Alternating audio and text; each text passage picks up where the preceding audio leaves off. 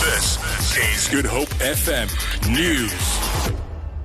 Good afternoon. We start with breaking news. Legendary jazz artist Thandi Klaasen has died at the age of 86. Her daughter Lorraine has confirmed that her mother died this morning. Klaasen's death comes days after her family confirmed that she had cancer and had been admitted to hospital. The head of safety and security in the city of Cape Town, Richard Bosman, says they require an additional 2 million rand to sustain their firefighting efforts during the fire season, which ends in April. He says the city has already spent more than half of its aerial firefighting budget at the start of the fire season. Bosman says of the 5 million rand budgeted annually for 2 helicopters and a spotter plane, over 2.3 million rand has already been spent in the past week alone. The city of Cape Town has an annual budget of 700 million rand to pay for staff salaries and maintenance of fire engines.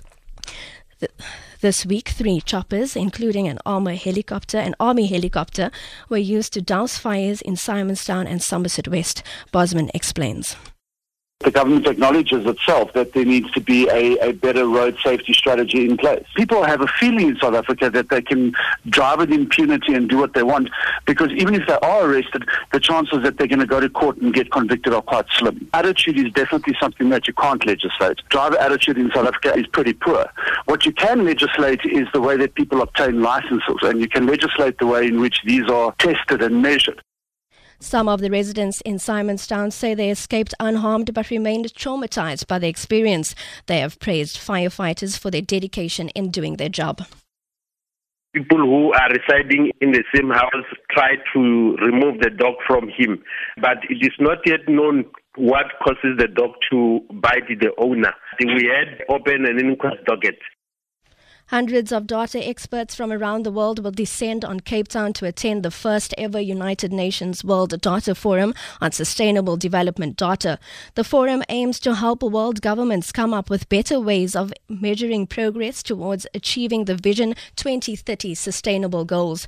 These include goals to end world poverty, ensure gender equality and combat climate change. The forum will run from the 15th to the 18th of January. And to end this bulletin, the DA is calling on police to implement a rural safety strategy to curb violent attacks against farmers.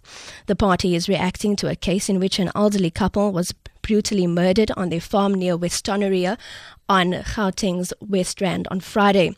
DA Shadow Minister of Agriculture, Forestry and Fisheries, Annette Steyn, says law enforcement agencies should step up their involvement in combating crime against farming communities. In less than 24 hours from now, some of these municipalities will begin experiencing daily power cuts. Business and other residents at these municipalities say they will be the hardest hit. Some still view this move as unfair, arguing that they've got a good record in paying their levies. However,